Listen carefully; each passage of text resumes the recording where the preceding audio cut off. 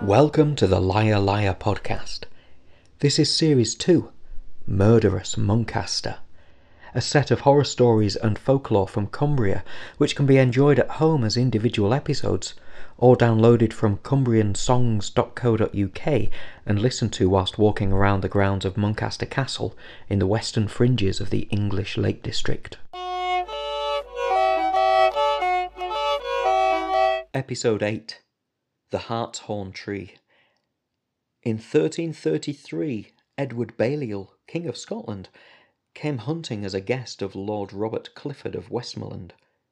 From Windfell Park, where the ospreys used to nest, a hart o' grease was coursed by a hound called Hercules for 80 miles.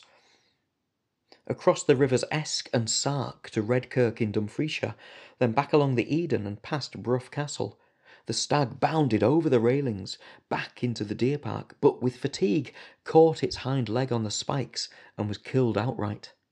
Hercules, the hound, leapt at his prey, but his legs were weary and he bounced back off the railings and lay down, dead. As a tribute to the hound and the stag, they buried them both at the bottom of a fine oak and carved a sign. Hercules killed Hart o' Grease, and Hart o' Grease killed Hercules. The stag's antlers were nailed to the tree, and over 300 years the bark of the tree grew around them, so they appeared very strange branches indeed. This is where the traditional story ends, but this is not the end of our tale.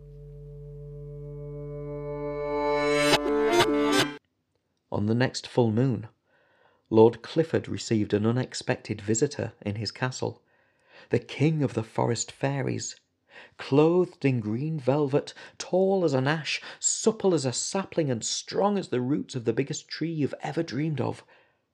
The stag you killed was very dear to me. Hercules was a fine hound, and the tree did not deserve to be spiked in the neck with a nail as you hung the sign. You raised a monument to your own enjoyment of the death of these animals, but you have not given anything back to the forest.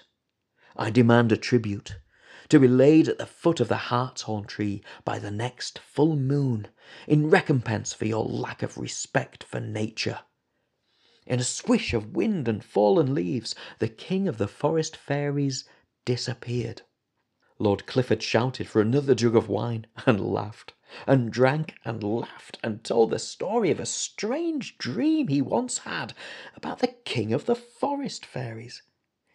There was no tribute laid at the foot of the hartshorn tree on the following full moon, or any after. One day, Lord Clifford called for his servant. "Bring a sharp knife and a candle. I need you to slice off these warts. Damn things, come up overnight." Day after day, he sliced and sliced until he could take it no more, and took to wearing satin gloves to hide the warts on his hands. Further and further up his arms they ran, itching, weeping, getting harder and bigger. One March day, he found a tiny green bud had sprouted from one of his warts.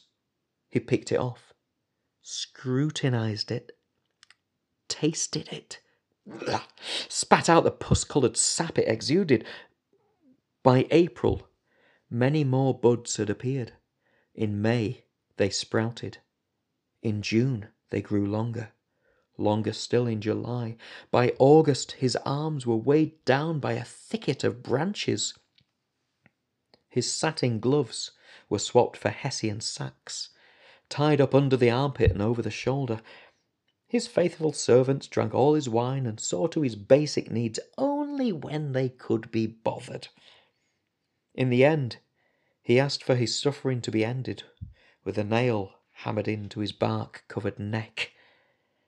But whenever his servants tried to strike the fatal blow, the hammer would disappear in a swirl of wind and falling leaves. By my fingers and thumbs, these stories are done.